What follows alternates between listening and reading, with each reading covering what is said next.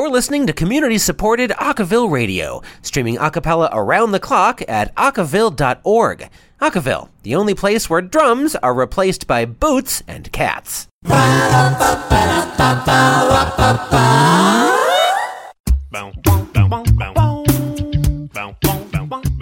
the top of the hour this hour, St. Croix Crossing are champs. From January 17th through 20th, the Barbershop Harmony Society held their annual Midwinter Festival and Competition in Orange County, California. In addition to a youth chorus festival that brought together 18 choruses with students from middle school through college, the Midwinter event also features the annual Seniors Quartet Contest. This year, the 25 qualifying quartets in the finals gave great performances, and the St. Croix Crossing came out on top as international champs. They're used to this kind of thing, having medaled 5 times in the international senior competition. Congratulations to these gentlemen of the Midwest. Hello, Acaville fans. Welcome to Talkapella, Acaville Radio's weekly talk show. I'm your host, John Lampus, and today is a very special episode, not just because it's our 52nd episode, not just because we're going to have a ton of people on this one, but because we have the Yellow Jackets from the University of Rochester in New York on the show today. Not all of them, but we got 4 of them, and I think they're pretty important ones. Guys, thank you so much for coming on Talkapella today. Thanks so much for having us. Can you guys go around and introduce yourself? This is such a new thing for Talkapella, having multiple people. I've only had 2 guests on at a time before, and we were all in the same room. So this is actually pretty exciting for me that we have a total of 5 people on this episode, and we're in different states right now. So if you want to just go around, introduce yourselves, tell us a little bit about yourself, that would be awesome. My name is Scott. I am the communications director of the Yellow Jackets, and I am from Boston, Massachusetts, which you might pick up a trend later. Okay. So.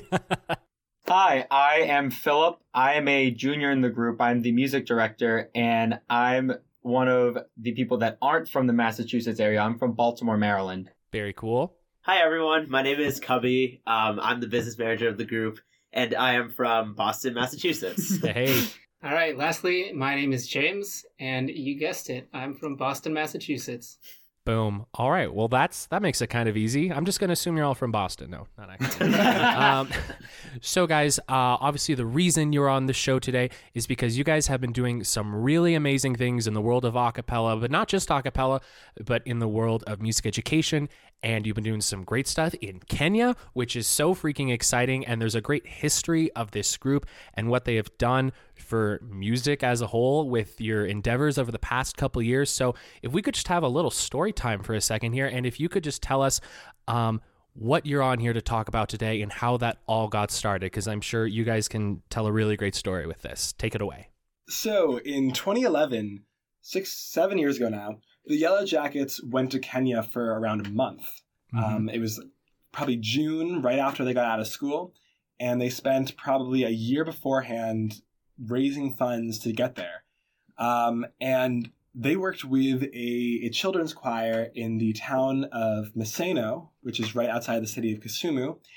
And they had this really incredible experience where they went to this really poor area of Africa and saw how important music was to them and how important music was to them kind of just going to school every day. And yeah, while they were there, they also filmed a documentary that has been in editing for 7 years now, but is nearing completion.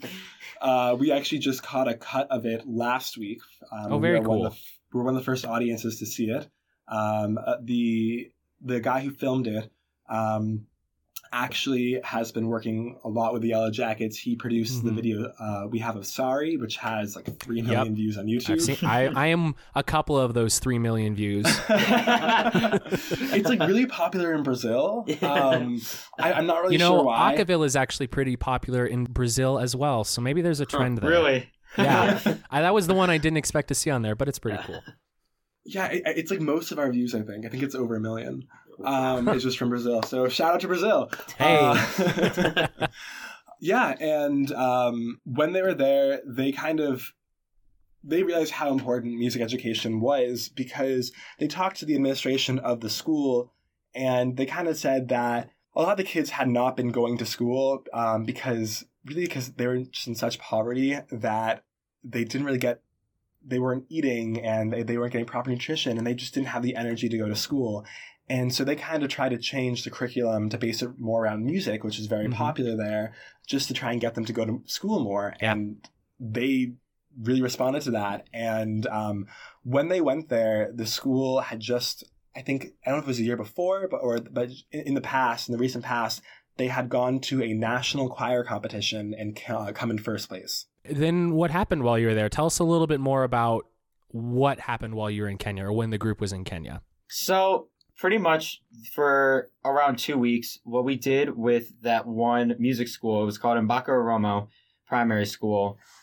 We went in the first day, and the group at that time kind of familiarized themselves with the students, because, the students there, they don't really see people pulling up in vans with bright yellow blazers. And you guys they wore the blazers while they were there?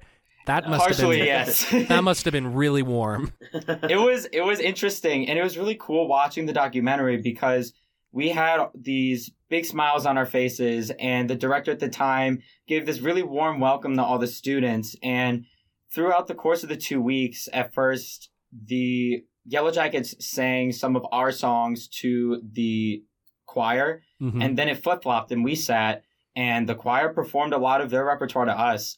And ever since that moment, when we were watching the film, there was this gate that kind of opened. Like, there was this bridge that connected, and we were able to start having conversations with these people that have completely different backgrounds from us. And that was the first time that we noticed how important music can be in breaking barriers and having impact on people's lives that we have nothing in common with.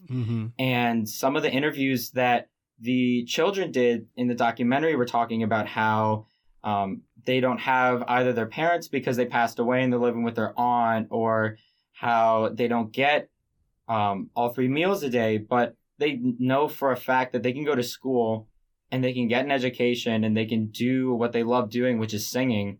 And when Scott brought up the school winning a national competition, the year that we went and visited them, they were in training for that. And after the group left, they advanced to the next round, but they couldn't necessarily afford getting to that national round. So we actually started a fundraiser for them to help them. And then fortunately, we were able to get them to the national round, where they were able to win first place. And after that moment, that's when we really wanted to make a focus on music education. So that's when we came back to the States, or the group at the time came back to the States, and they started music programs in the different schools in the Rochester community.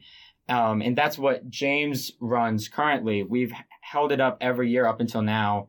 And one of the schools that we do it with, the students that started when they were in around middle school just went into college and are just going in their freshman year. And it's amazing to see how full circle the impact that the Yellow Jackets made back then had. I know James can definitely talk about that a little bit, but I'd love to hear about that. Yeah, I can definitely talk about that now. So like Phil said, the program is called The Buzz, and it's run out of a school called School 58, the World of Inquiry School in downtown Rochester. And like Phil said, the first year that they did it, those kids are now off to college, a lot of them. And so probably one of the most notable kids is a young man named Jarrell. And when the program started, they kind of described Jarrell as a very quiet kid. He was very much in his own world, hadn't really broken out of his shell. But he had an amazing voice, and so ended up getting a solo and performed it at the concert that they held. And at that concert was really the first time that anyone had ever seen Jarrell break out of his shell, and he just had an amazing time on stage and absolutely killed it. And so he's been one of the main students in this program ever since then, and he actually is now in his freshman year at RIT. And his group, 8-Beat Measure, they just competed in the ICCAs. And Jarrell had a solo and won the award for Best Soloist. So it was just cool. really, really incredible to watch him go from, the quiet kid to the star of the show. Yeah. He sounds amazing too. Yeah. And he's only a freshman. Yeah. I'll say I'm pretty sure the Yellow Jackets screamed louder for him than his own group did. Yeah, I think that one of the best parts about being in the Yellow Jackets is actually doing workshops with elementary school kids, and mostly just because they're young and they're sort of getting introduced to music and seeing what they like. In general, I just think acapella is like really cool. Like that's a really I'd hoped you would. It'd be a simple- little strange. Ideally, I wouldn't be here for so long, but like seeing what they think about acapella and just like the style of like having fun, like dancing around and doing it is really cool. And I think that even schools that do have music programs have like choirs and stuff. I think it's something that's really unique, and I think it's really cool that we will have the opportunity to share that with other people. Absolutely. It sounds like you guys have started you've created a cycle here, it seems. You've started something, and now other groups, 8-Beat Measure, whoever, they are reaping the benefits of it because of a program that your group started. And I have to say, it is very rarely do you find an a cappella group with such a commitment to philanthropy efforts. And not just philanthropy efforts like, okay, we volunteered at this nonprofit for the weekend or something like that, but one that is specifically focused on music education. Because I think as a graduate music education student, I can definitely see the, how do I say it, like a bit of a divide sometimes between the more classic music education community and a cappella, pop music versus classical, et cetera, et cetera. And it seems like you guys have really bridged that gap here, and that you're not just going around saying, hey, a cappella is so cool, or the Yellow Jackets are so cool, which is not unusual for groups and not necessarily an inherently bad thing.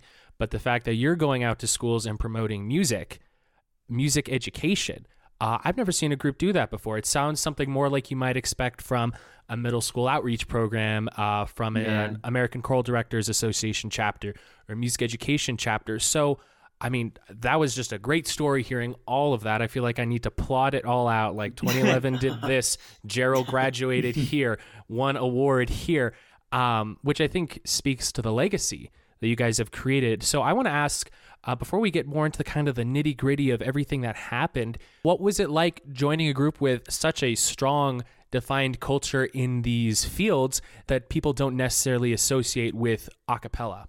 Yeah, so I think, the first thing I just want to add to what Cubby had said earlier is that what makes a cappella so different in terms of other kinds of music education is that, especially in areas like lower income or places where they don't have the funding for these music programs, a cappella is so much cheaper. It is very cheap.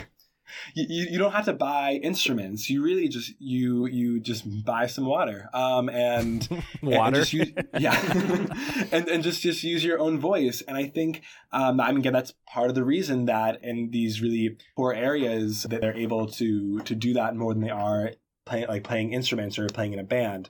But I think for me, so I'm a senior now, so I started in the group 3 years ago. I remember one of my first weeks here, I think we did a workshop at a school in Rochester, and I kind of had this weird imposter feeling in that we were teaching kids one of our songs, which is like the song we sing everywhere. It's a song we started singing in Kenya called, it's a mix of Waving Flag by Kanon and Waka Waka by Shakira. Yep. And it's what we sing at every show, and we always end our shows that way. We always end our workshops by teaching the kids this song. And I didn't really know the music. And so it was really strange because I had just gotten into the group and I didn't know the music. And I'm teaching these kids a song that I don't know. But you know what? That the workshop served as a workshop for me almost too. But even before that, I remember when I had been auditioning for the group, or even when I had heard about the University of Rochester, I wanted to go to a school that had a good a cappella group. Yep. I did a cappella in high school, and I remember watching the Yellow Jackets on the Sing-Off with my own a cappella group. I remember holding hands with people like in the finals, being like pentatonics. And Pentatonics won, surprise. But yeah, they're still doing stuff, right? Yeah, what Grammy? And so just to kind of see this group that I had like 3 years earlier watched on TV and then being told like you're one of them now. Mm-hmm. I think that was a lot for me to handle at first, but then to very soon after that say your responsibility as a Yellow Jacket is not only to just like sing, but it's also to kind of teach other people about singing and really just spread that as far as you can. Yeah, you're trying to engender a culture in your area, which I think is so great. The most I have seen, I mean, this kind of reminds me of my like elementary school when the show choir / acapella group would come tour from the high school would come tour the elementary schools. And I think that's something a lot of people have an experience with. It's a great recruiting tool. It's a great way for groups to perform. But, we never had them teach us a song, which I'm not saying that's a bad thing that they didn't do that, but I think this idea had simply never occurred to them. And I'm really curious if any of you can answer this. When did you realize that you wanted the music education to be a big part of the culture of your group? Was it right after the group got back from Kenya? Had it been kicking around for a bit? Had you done other stuff before then? How did that kind of all come about? Because it can be so easy for groups, and I'm guilty of this, a cappella groups, to just kind of want to fall into the rock star mentality. We want to sing songs and we want to sing on campus and look cool, and that's great, and that's not a bad thing, but you guys have clearly taken it a step further, and I'm just wondering how that started exactly. Yeah, I've had the opportunity of talking to a lot of the members that went on the previous Kenya trip. We have a lot of like alumni reunions, and they come back pretty frequently. And the one thing that all of them have told me about their experience in Kenya is at the time they were seeing a lot of a cappella groups that were really phenomenal performers and always putting their best foot out front. But what they wanted to do, what that group wanted, was they had so much opportunity, and they wanted to give that opportunity to people that wouldn't have it before. They wanted to have an impact on lives that might not be as fortunate or just might not be as educated on some things. And it was just, it sounds kind of cliche, but they kind of saw it as their responsibility to make the world around them a better place. One of the things that we always ask people in the group is, what legacy do you want to leave behind for the future members of the group? And that really started with them. College a cappella before the Yellow Jackets wasn't blown up as much. There wasn't as many groups that were doing projects of this scale. And like, that's when the Sing Off, it was like their third season when the Yellow Jackets were on. So It was a pretty new concept. And the Yellow Jackets at the time didn't want to be just a group that held a high caliber to performing and just made a bunch of albums.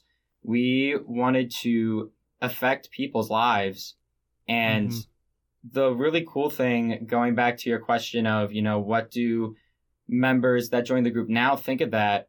It's really, it's kind of fascinating to watch, especially since all of us, since we're older, have watched many rounds of auditions for our group, is the people that audition for this group.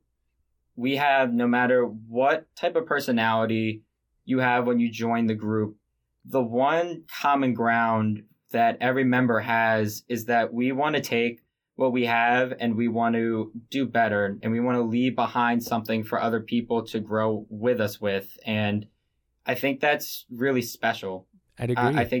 I think it's something that, especially after watching the documentary, there's a lot of things that we and like other a cappella groups and just music programs in general take for granted. And it's really special to me that we have a group of 14 guys that are all sorts of different majors and from all sorts of different countries and backgrounds, but we all have this understanding that we know that we are very fortunate. We want to do a lot with the opportunities that we have. I'm also going to add on to that. I think that I speak for the entire group, or at least the entire current group, in saying that the reason that we are in the Yellow Jackets today is because we've been exposed to really amazing music Yeah. education in our own school system. So at least me and James and Cubby all grew up outside of Boston. Actually, James and Cubby live in the same town, and I went to high school Very together. cool. And we really were just lucky enough to. I was in a school where I had an a cappella group, and I was the music director my senior year. Whereas I know people at my college who has said, like, "Oh, you had an a cappella group in high school? Like that was never even kind of a thing." Yeah, my And- group never had one. Yeah. or my high school. And we had like 4 or 5 choirs in the group because we had the funding for that. Yeah. And that's just becoming increasingly uncommon. Yeah, I think that's a really good point you're making about the fact that you guys had a lot of privilege, not just in terms of socioeconomics or like that you were in a certain schools, but just like in the sense of exposure, in that you were in a place where groups could circle through and could come perform and then inspire people. There are kids, I remember I worked with a kid when I was a paraeducator who saw the new trailer for Pitch Perfect, and he didn't understand that a cappella was a real thing. He thought that's just something you see on TV. And he's a really bright kid, and he's like, wait, what do you mean? Like, you can't actually do that. And I was like, yeah, that's what happens. And I think it's great that you guys recognize, like, hey, we have it pretty good, and that we have access to all these things. We were able to see a cappella groups, and that you recognized how beneficial that was for you in realizing how much more that could do for the community. One of the things that we talk about on this show a lot is the culture of a cappella, one that has really been defined by the last like 10 years, especially with Pitch Perfect, Sing Off, but now with large organizations like CASA, Acaville, and it sounds like what you guys are doing, the Yellow Jackets are doing, are taking your role as an a cappella group and expanding what it means to be in an a cappella group. You can do more than just look cool and sing to girls. Like, hey, I joined a cappella because I wanted to do that, and that's cool. And that's not a bad thing, but it's when you decide you want to do something more that I think those are the groups that are going to really define this culture and expand it beyond just a way to sing cool songs and make it and develop it into a way to inspire. Because I think that's what we want to do. We want the culture of a cappella to keep growing, to keep expanding, and then all these things you're putting into it, whether you're going to Kenya, whether you are singing for groups in the Rochester area or singing for elementary schools, you're engendering that love in a community, and then it feeds back into the a cappella community, and you're just left with, hey, a really freaking cool thing, which is a world that understands music and appreciates it. So on that note, we're going to take a quick break here, guys. As always, we're going to listen to a tune chosen by our guests, and it'd be a little weird if they chose a group besides the Yellow Jackets. Let's be honest. So we're going to listen to Wave and Flag, covered by the Yellow Jackets here, and then we're going to hand it over to Michael Wingate for Beatbox Corner, and then we're going to be right back here on Talkapella. You're listening to community-supported Acaville Radio, streaming a cappella around the clock at acaville.org. Acaville, the only place where drums are replaced by boots and cats.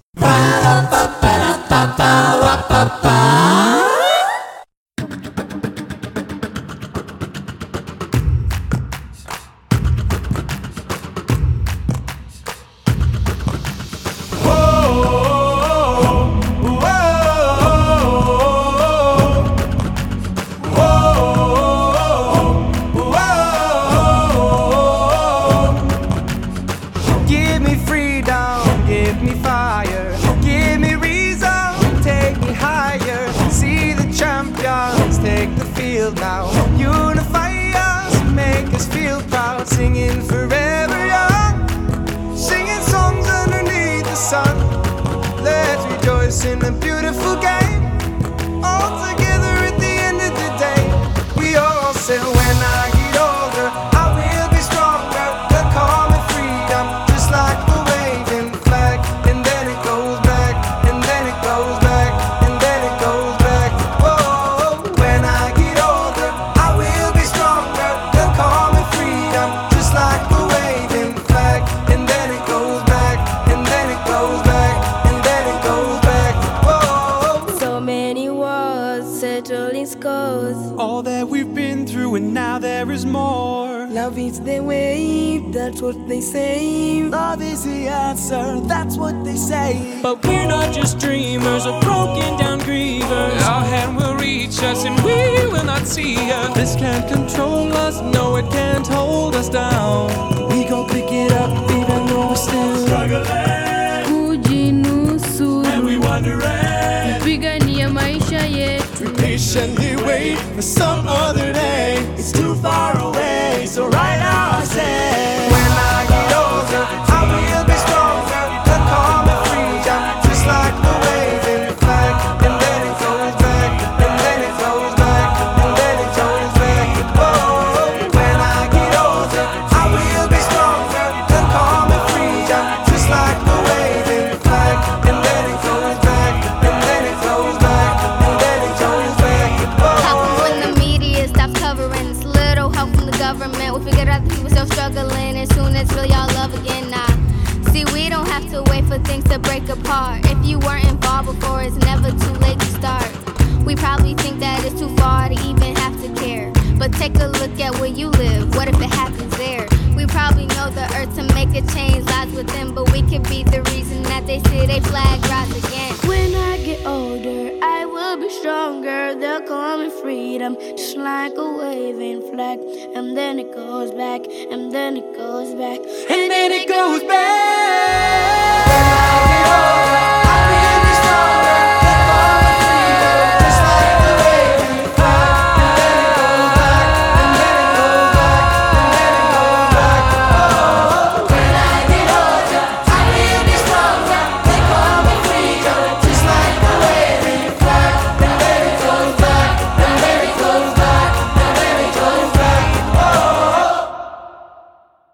Hey everyone, Michael Wingate here with Beatbox Corner on Talkapella this week. I hope that everyone here had a wonderful holiday season, and with that, let's get into my segment. So today is not really going to be much of a tutorial, it's going to be more of a discussion, kind of a soapboxy type thing for me, I guess. I just wanted to bring up this topic that resonates with me. So I don't know if you've heard before on my Talkapella session with John, but I did make a distinction that there is a difference between vocal percussion and beatboxing. Vocal percussion being real-world instruments that you would find on a drum set and other percussive instruments like a cowbell or a tambourine, and beatboxing is much more it includes electronic sounds, EDM sounds, those types of noises. And I just wanted to talk about this attitude that I've heard at festivals and other events that beatboxing is solely a flashy solo art, and vocal percussion is much more for the a cappella realm, basically kind of shoehorning beatboxing in its own little corner. But I just wanted to kind of like not really debunk myths, because I don't really think there's anything to debunk, but just kind of like have a conversation about it, essentially. So this attitude that beatboxing is this flashy solo art, and they do all this nonsense that, you know, isn't really tailored for a cappella. Well, that comes from beatbox battles. If any of you are not familiar with beatbox battles, you can go ahead on YouTube and look up Swiss beatbox, SWISS beatbox, and you can look at some of like the world championships or the American championships, stuff like that, and you see examples of beatbox battles.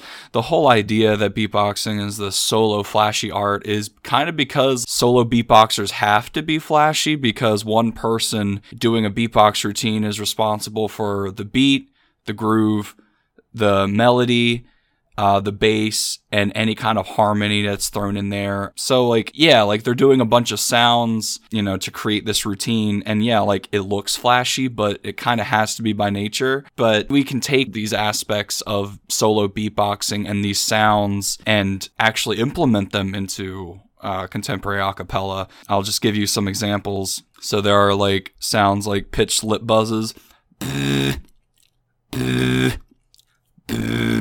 That is me buzzing my lips together to create a tone, as well as humming the same pitch, or you can buzz a pitch and then hum a different pitch and harmonize it. There are also these things called lip rolls that create a very bassy tone. There's also throat bass. You know, there's also other sounds like tongue bass.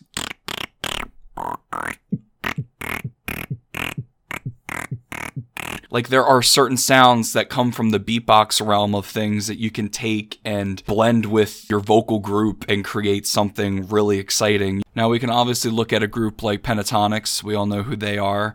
A group that took their sound palette and created something ridiculously amazing that exploded and really pushed a cappella in a new direction. You can also look at a collegiate group like Faux Pas, Lucas as their beatboxer, and the vocal techniques that he uses with his beatboxing in order to create something new. And you can also look at two new budding professional groups, Blacklight out of Boston and Ember out of Baltimore. They're both trying to implement advanced beatboxing techniques to create a brand new a cappella sound and really push that envelope that no one really has touched on before. Both of these groups are really trying to push back against that attitude that beatboxing is, more of the solo thing and vocal percussion is the more tailored to a cappella style. So yeah, that was just kind of me rambling about something that I'm passionate about. So I really hope you enjoyed this, and it didn't waste your time. So thank you very much. This is Michael Wingate on Beatbox Corner for Talkapella, and I will see you all next week. You're listening to community-supported Acaville Radio, streaming a cappella around the clock at acaville.org. Acaville, giving listeners worldwide something to sing about. Welcome.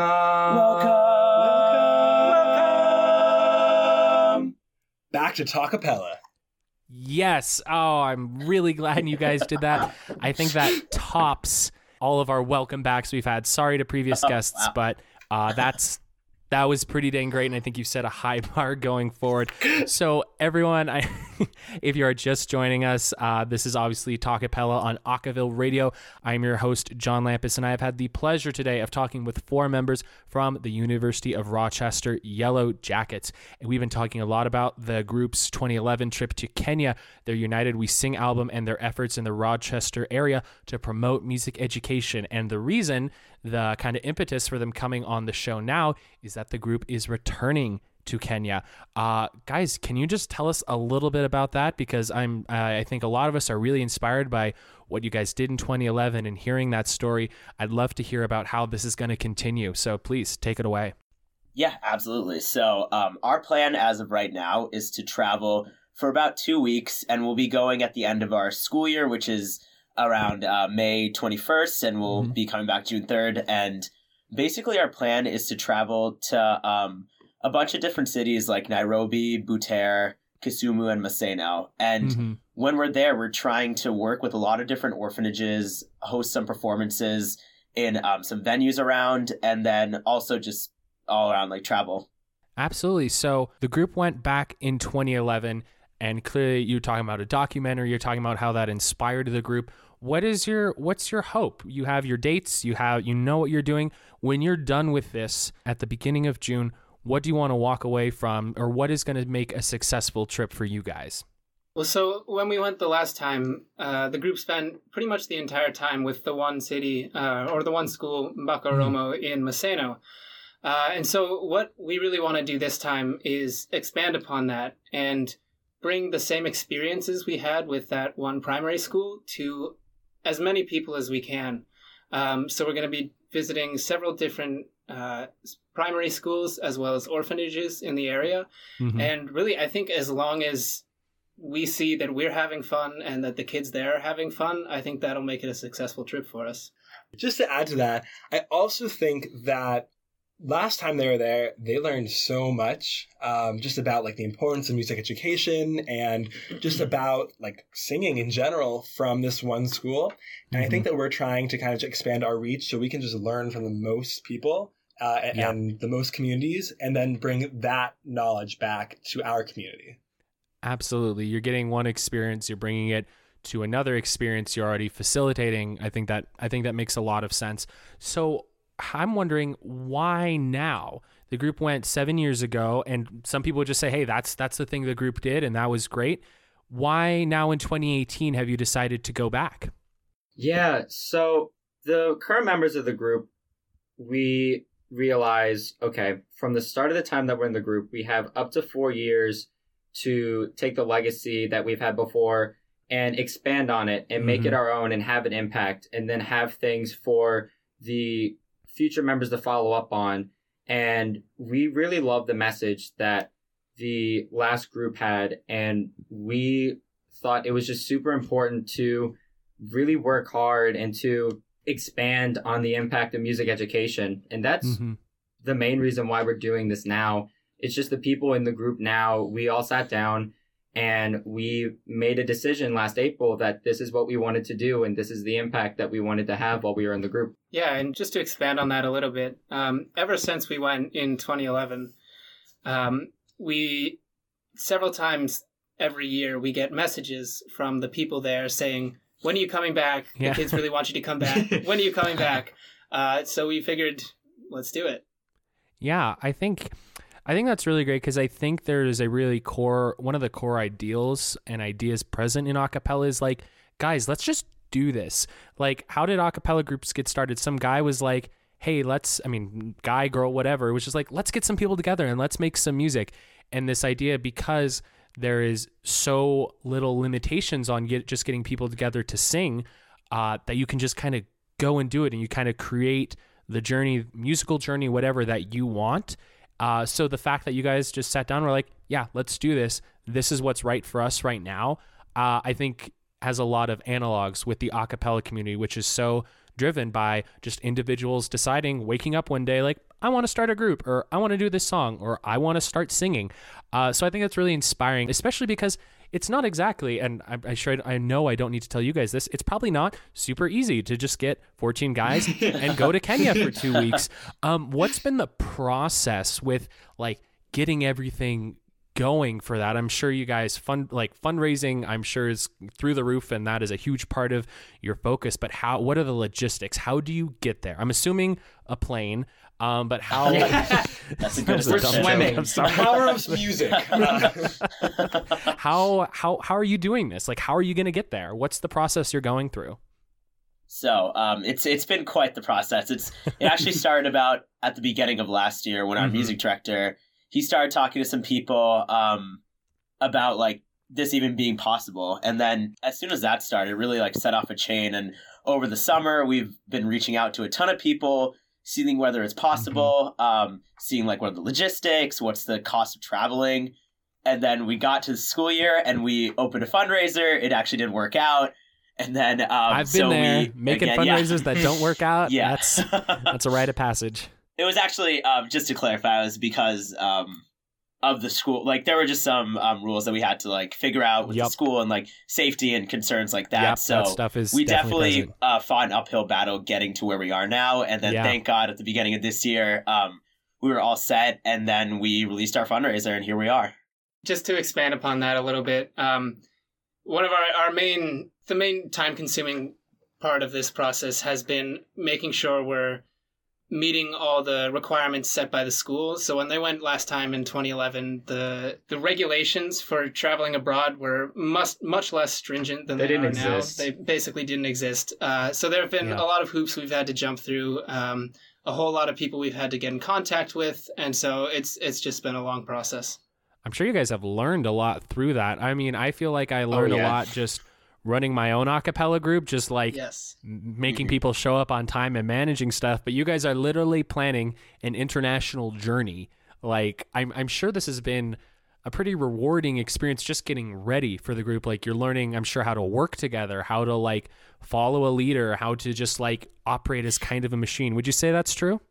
Absolutely. Yeah, I think the most important lesson that I've learned throughout this whole process, talking to the people who went on the trip in 2011, is that you really like, in a group and for yourself, you really set your own limits. And we have a big vision, but I think that we've been working really hard towards it, and it definitely seems possible to us at this point. And it started off as a really small idea that we had last year. So I think it's really cool seeing the fruit of all of our labor, and that any group really, if they have ambition and like they want to work hard towards something, they can achieve something. Absolutely. So what I'm super curious about, and this is something that comes up in my groups and other groups I've talked to, when you're getting ready for like these big commitments, whether it's a big show, I was talking about this recently about getting ready for ICCAs.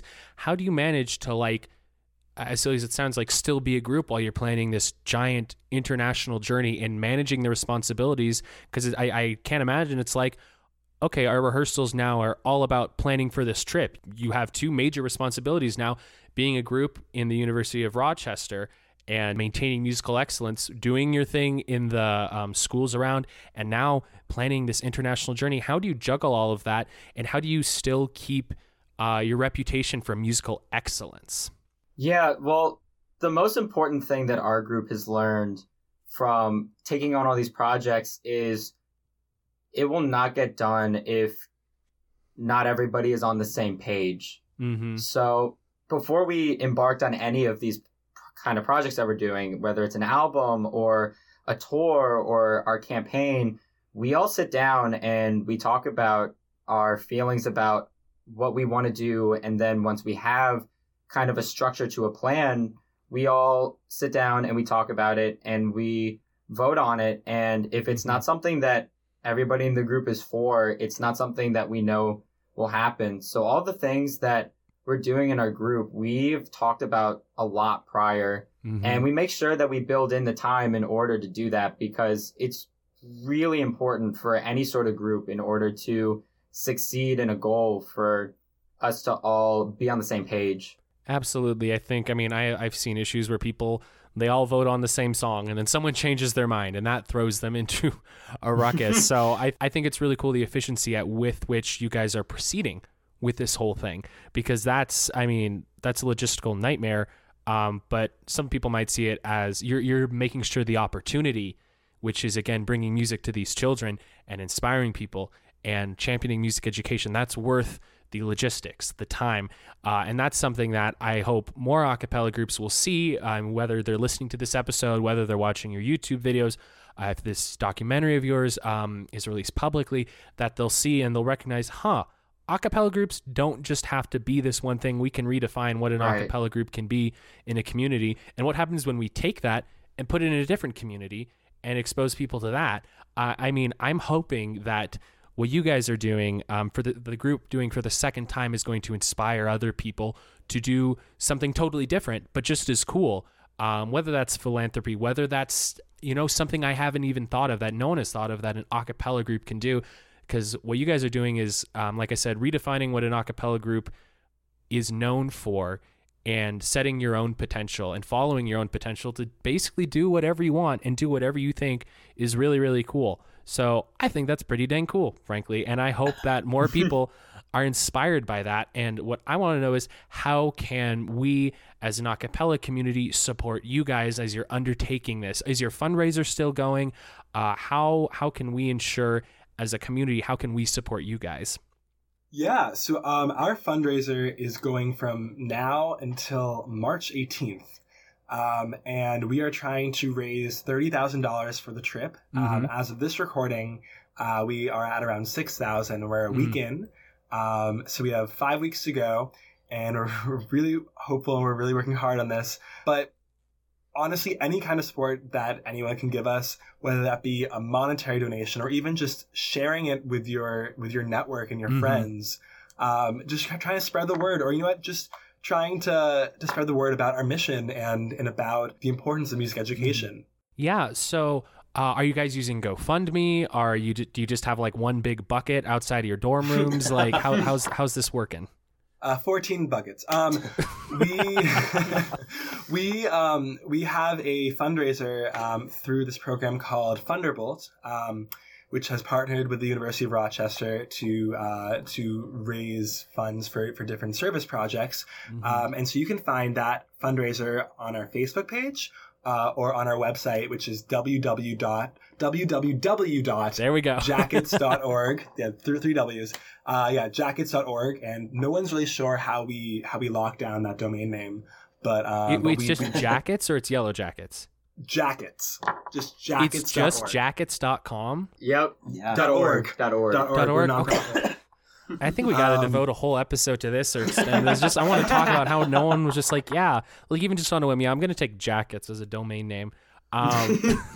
That's really great. I will definitely be sure to share that link and donate to it, and I'll definitely include it in when I tweet out for this episode, which you guys should be able to see.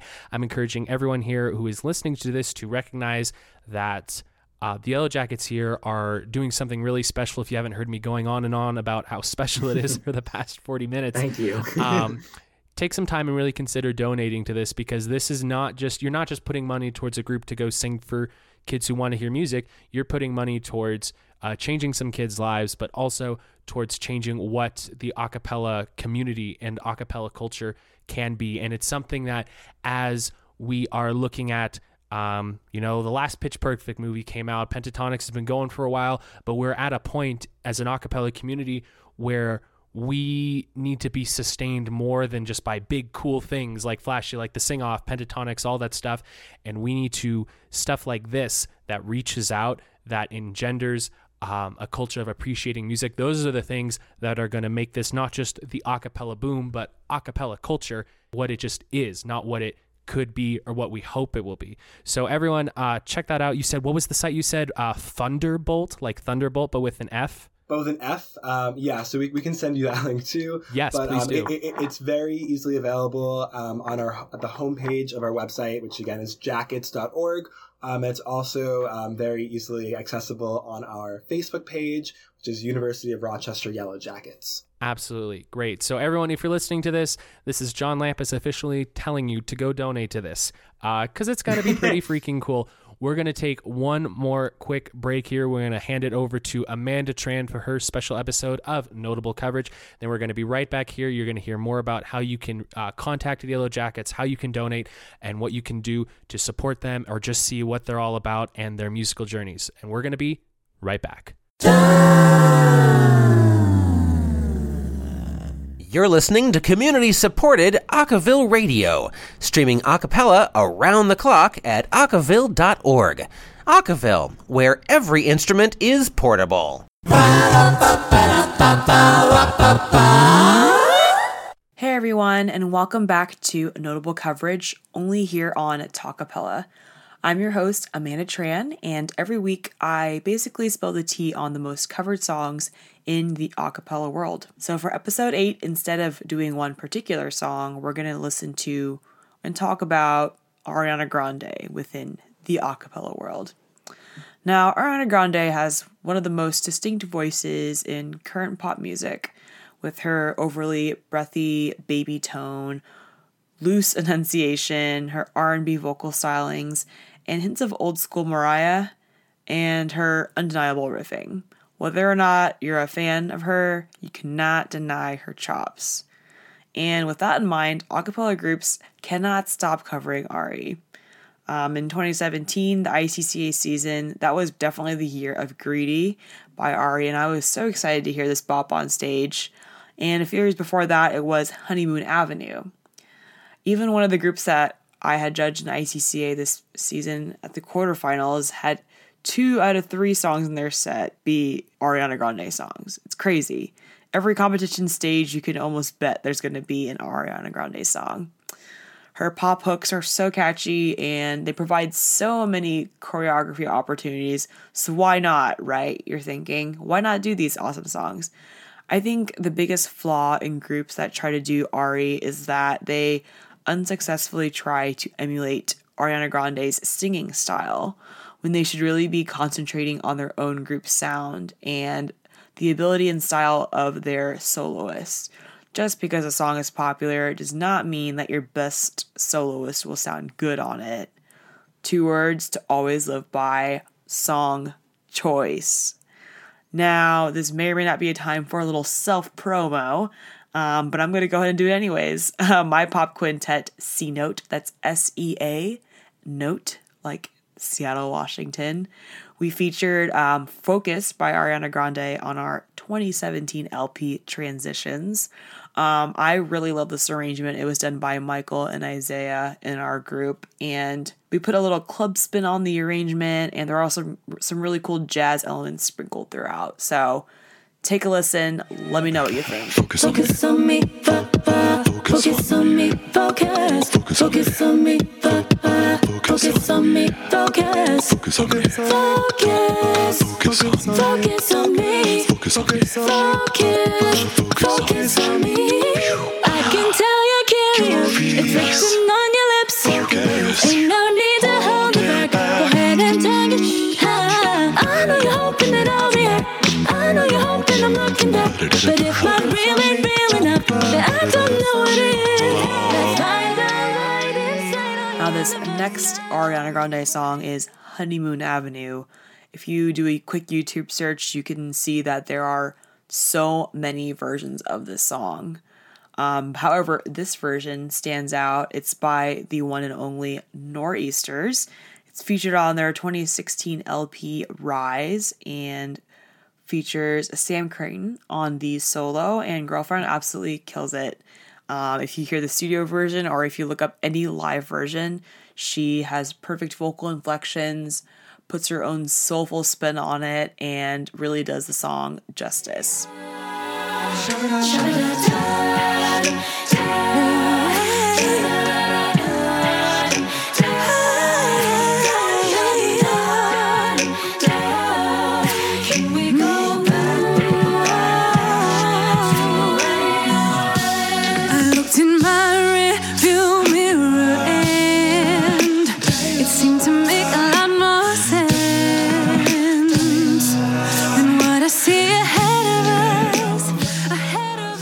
Have it, Ariana Grande in the acapella world.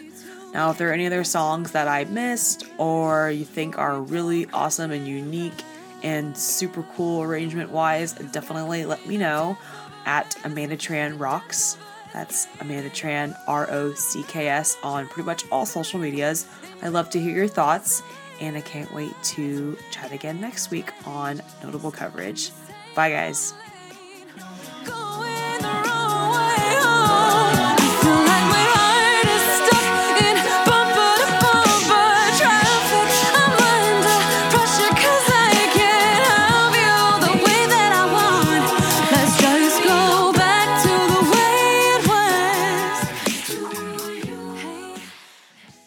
Here at Acaville, we're just a small team trying to spread the word about amazing acapella.